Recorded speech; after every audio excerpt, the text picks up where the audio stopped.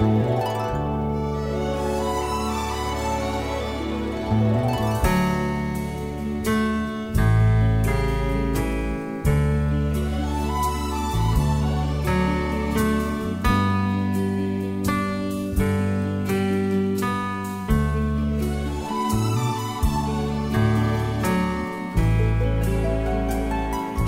and welcome aboard This Island Nation, the Maritime Programme.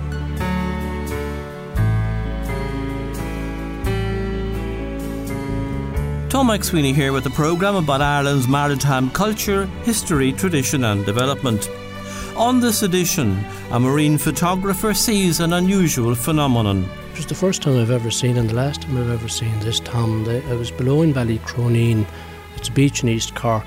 And the tide was coming in slowly, and the water started to creep along the sand like oil. It was the first time I've ever got a reflection of the clouds actually on the water. Normally you'll get it on the sand when the water retreats, but this is the first time I've ever seen this, and I thought it was fascinating. I took it, and I've been looking to see it ever since, and I haven't seen it. The most unusual phenomenon.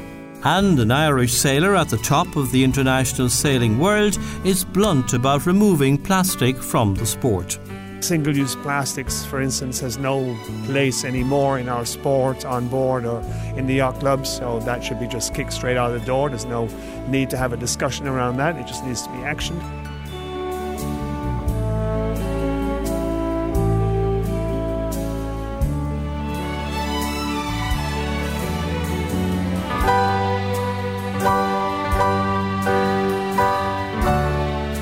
This Island Nation is Ireland's maritime radio show, a reflective programme about the sea coming to you from the studios of CRY 104 FM in Youghal on the East Cork coastline, and bringing together through the Community Radio Network the maritime community around Ireland.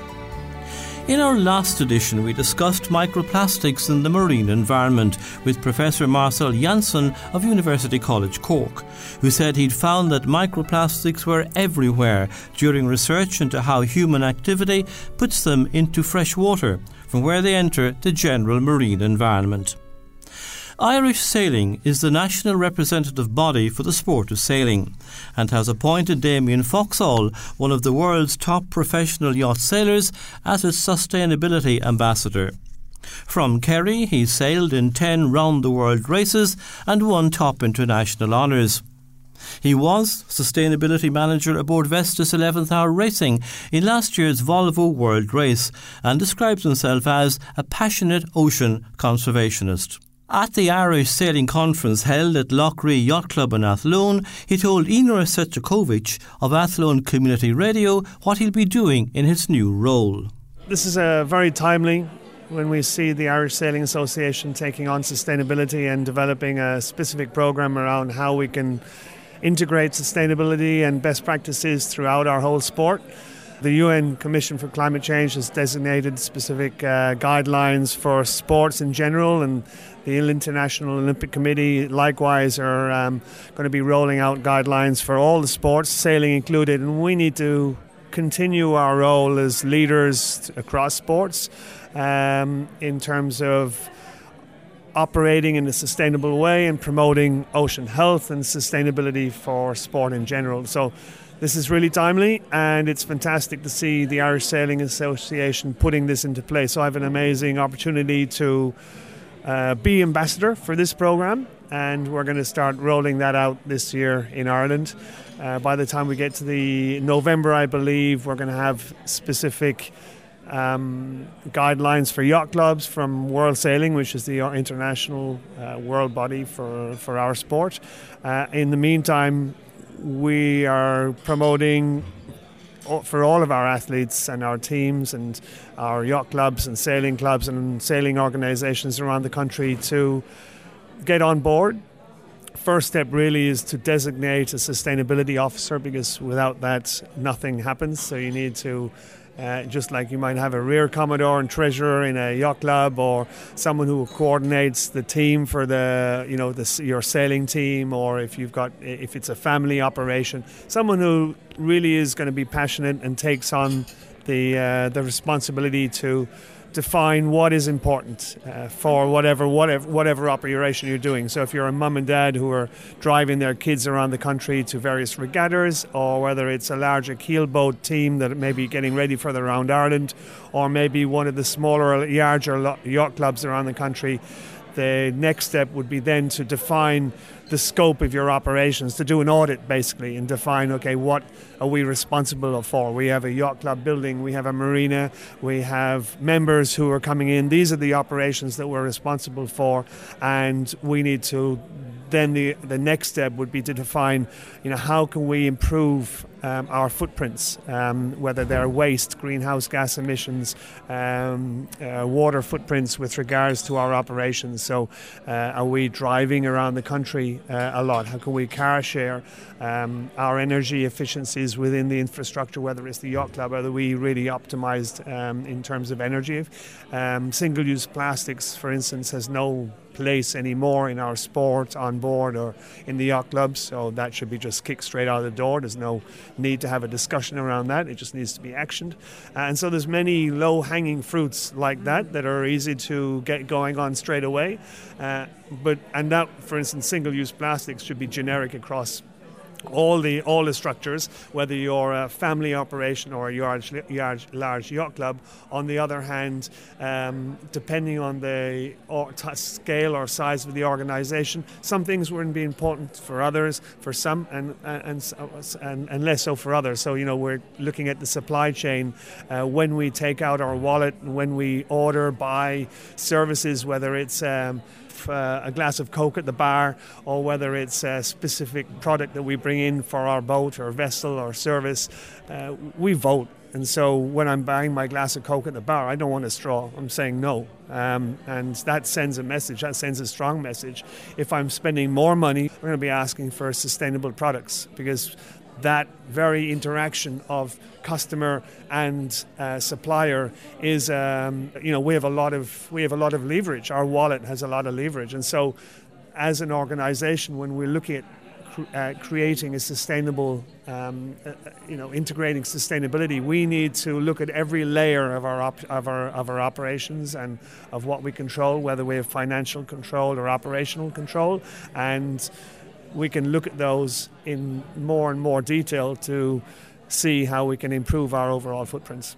Certainly when we think of greenhouse gas emissions, the use of diesel engines, it's going to be a long time before we transition from diesel engines, marine engines, to electrical or other renewable energy sources.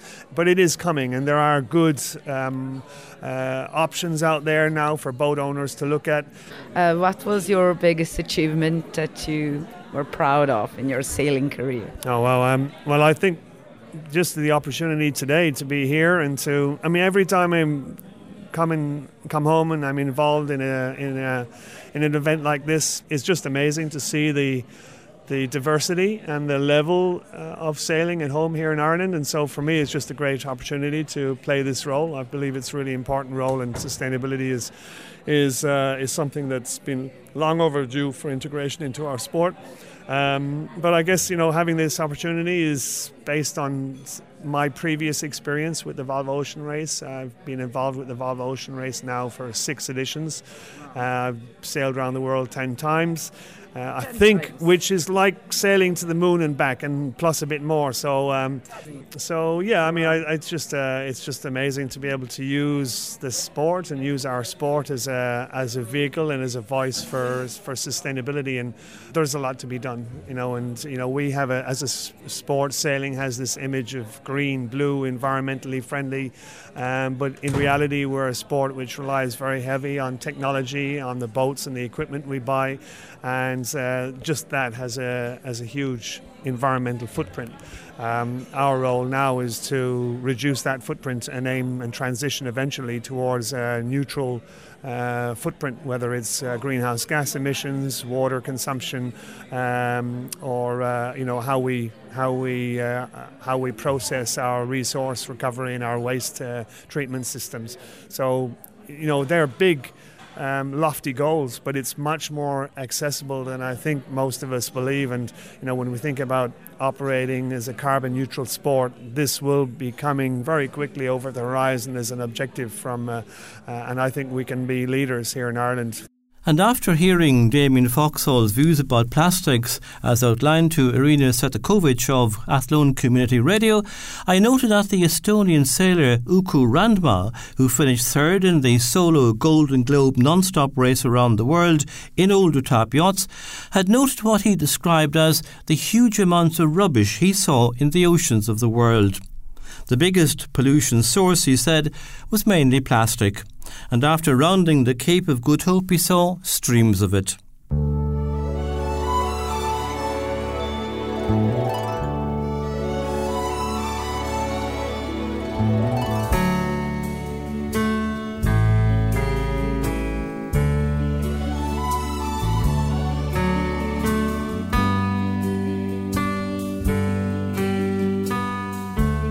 Ryanair customers are helping to track whales for the Irish Whale and Dolphin Group, which is matching humpback photos of whales seen in Irish waters to those photographed off the Netherlands, Norway, Iceland and Gibraltar, as Dr. Simon Barrow, Chief Executive of the group, outlines now in a fascinating report. This morning I received the first photo ID image of a humpback whale from this year's whale breeding season at Boa Vista, an island in the Cape Verde archipelago. Yesterday we received an image of a humpback whale fluke from the Azores. Every time a humpback whale image is sent to the Irish Whale and Dolphin Group, we think, is this the one? Will this be our first match between Ireland and a breeding ground? We have matched individual humpback whales from Ireland to the Netherlands, to Norway, to Iceland and Gibraltar, but never to a breeding ground. Well, not yet. The Irish Whale and Dolphin Group have been receiving humpback whale images, including flukes from IWDG members and the public, since 1999. We've also gone out ourselves to collect images. We've created an Irish humpback whale catalogue with 92 individual whales recorded to date.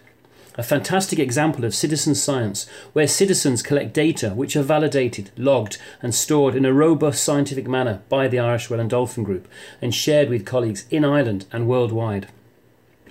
With funding from Ryanair customers under the Whale Track Island project, the IWDG now have the resources to improve our support of citizens out there collecting data, to explore parts of the ocean where citizens rarely visit, to see if there are new whales there, which we haven't recorded yet. We can also ask harder questions, such as what body condition are these whales in when they arrive in Irish waters, and what is their condition after months of feeding in our rich inshore waters? What is their gender? Do they sing in Irish waters? Are they contaminated with persistent pollutants? Which genetic stock do they belong to? The big question is still, where do humpback whales feeding in Irish waters breed? I still think it's West Africa. Maybe it's not Cape Verde. Maybe there are breeding areas along the West African coastline. Maybe both. We will persevere and try and locate them. We hope one day soon to get the funds and licenses to deploy satellite tags on humpback and fin whales towards the end of their feeding season in Ireland to see where they migrate to. There is a long-held suggestion, first published in 1929, that there are unknown humpback whale breeding grounds to the south of Ireland. How far to the south of Ireland, we don't know. It's heartening in these days of data overload. There are some very basic things we are still seeking to find. It's no great surprise that many fundamental questions regarding ecosystem functioning and species life histories involve the marine environment. It's a difficult and challenging environment, and that's what makes it a fun place to work. This is Dr. Simon Barrow of the Irish Whale and Dolphin Group for This Island Nation. And now Justin Marr rounds up other maritime news from at home and abroad, and more about plastic, whales and a report from the Monterey Aquarium.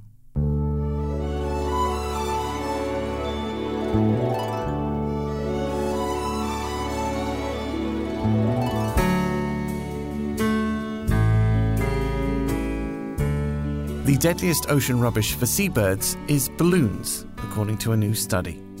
Seabirds who ingested soft plastic balloon material were 32 times more likely to die than ingesting hard plastics, according to the collaborative study between the Institute for Marine and Antarctic Studies at the University of Tasmania and the Commonwealth Scientific and Industrial Research Organisation.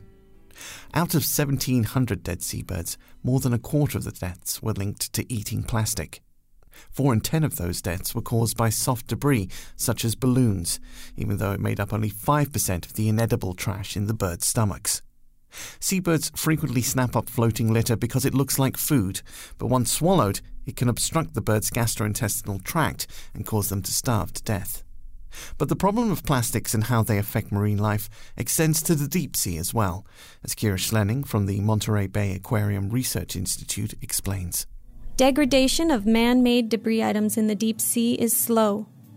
Because there is no sunlight and very low oxygen, plastic could persist for centuries.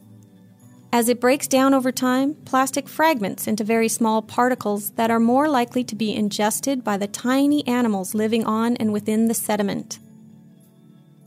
So what can be done? Unmanaged trash can enter the ocean from land, even far inland, and can be carried long distances by local waterways and wind. The best solution is to reduce our reliance upon single-use throwaway items. Recycling, reusing, and properly disposing of trash items keeps litter from ever entering our ocean. Shipping and port activity increased by 3% in the last quarter of last year compared to the last quarter of 2017. The latest figures from the Irish Maritime Development Office's Ship Index show that the index reached 1,052 points in the final quarter of 2018. It's the 5th quarter in a row which has exceeded the baseline of 1,000 points. The majority of this increase is due to the increase of traffic from Ireland to Great Britain. Direct freight routes from Ireland to the EU actually declined by 4%. It's become more expensive to keep leisure craft in Cork Harbour. The port company has increased the mooring charges from €95 to €100 a year, while the cost of using the water of the harbour has also increased. Charges may vary depending on the length of a boat, but for a 33-foot yacht, the charge has also increased by €5 from €95 to €100. As a result, a boat and mooring can cost €200 a year or more in Cork Harbour. Mr. Chair, I'd ask for unanimous consent to sound an air horn in committee. Is there objection to the gentleman's demonstration? This is a Natural Resources Subcommittee hearing of the House of Representatives in the United States about the impact of seismic air gun testing on right whales. Representative Joe Cunningham from South Carolina is questioning Chris Oliver, an Assistant Administrator for Fisheries at the National Oceanic and Atmospheric Administration. Was that disruptive, Mr. Oliver? So it was irritating, but I didn't find it particularly disruptive. Yeah. How much louder do you think seismic air gun blasting sounds than this air horn you just heard? 100 times? You think it's 1,000 times louder? I doubt it. Doubt it. What if I were to tell you it's 16,000 times louder than what you just heard here? Can you see how that would be impactful on marine species and mammals? Right whales use echolocation to communicate, feed, mate, and keep track of their babies. Before that moment at the hearing, Mr. Oliver repeatedly testified that firing commercial air guns underwater every 10 seconds in search of oil and gas deposits over a period of months would have next to no effect on the endangered animals. He emphasized that studies have shown some adverse impacts, but that they are sublethal. But that testimony was followed by a testimony from Scott Krause, a vice president and senior science advisor for the New England Aquarium. He testified that the tests will stress out an animal that's already struggling from lack of disease resistance and push them below any ability to reproduce. 5 companies are awaiting final permits from the Interior Department to begin testing between New Jersey and Florida. An estimated 400 North Atlantic right whales hunted to the brink of extinction survive.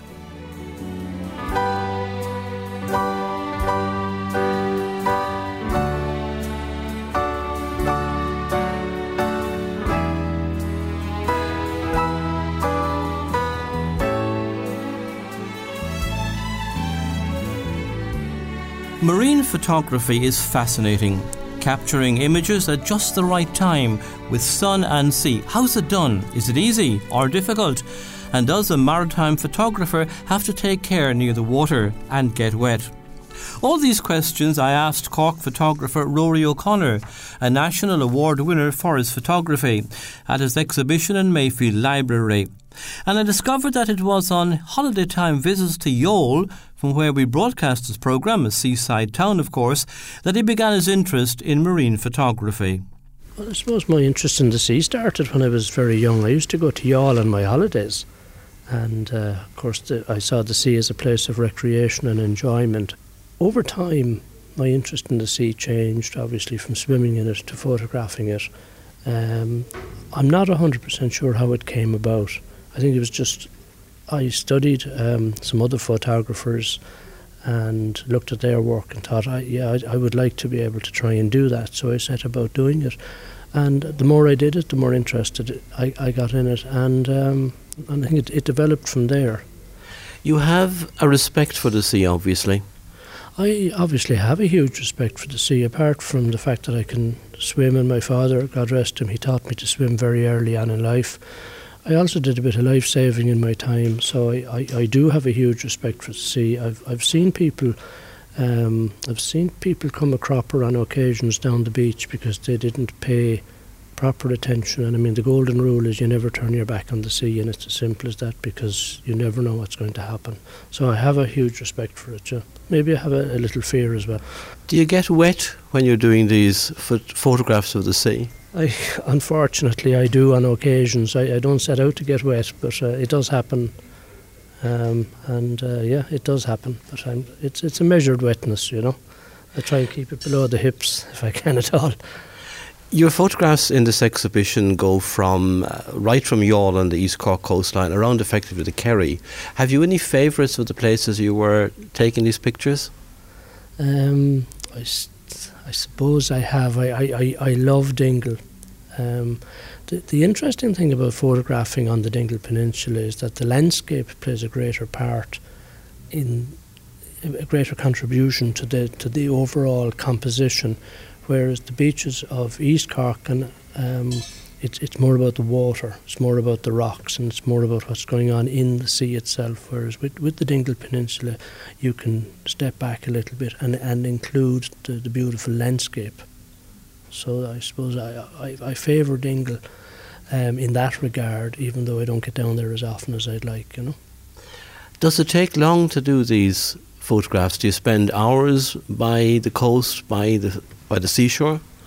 I don't. Most of my photographs are taken in the evening. I'm a little bit lazy. I'm not a great fan of getting up at 6 or 5 in the morning to discover that it's raining and that there's no shot and I've got to go back to bed. So I take the easy option and I shoot mostly in the evenings. My shots are taken at or after sunset, generally speaking, when you have the nice light. I don't shoot in the middle of the day because the light is too harsh.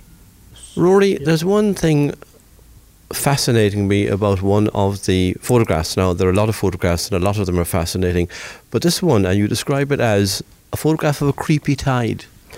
I do. It was the first time I've ever seen, and the last time I've ever seen this, Tom. I was below in Ballycroneen. It's a beach in East Cork, and the tide was coming in slowly, and the water started to creep along the sand like oil. And it's the first time I've ever got a reflection of the clouds actually on the water. Normally you'll get it on the sand when the water retreats, but this is the first time I've ever seen this, and I thought it was fascinating. I took it and I've been looking to see it ever since, and I haven't seen it. It's a most unusual phenomenon. Finally, Rory, would you encourage people into photography of the sea? I would. I would encourage people into photography first and foremost. I mean, I took up the hobby seriously after I retired, and it's fabulous because it's something that you can do. There's always a shot, and even if you have a plan to go to the beach, and if the weather goes against you, you can still take out your camera and you can maybe take a photograph in the house, do a macro. There's so much you can do to it. But certainly I would love to see more seascape photographers, because I think it's great to get out into the open. We have a beautiful shoreline and we don't use it enough, and this is why I love photographing it, and I would love to get other people photographing it.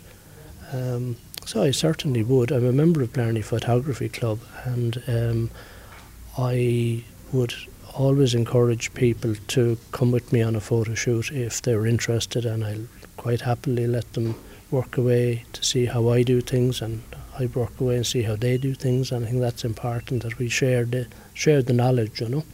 And I suppose they need two things: respect for the sea and preparedness to get wet.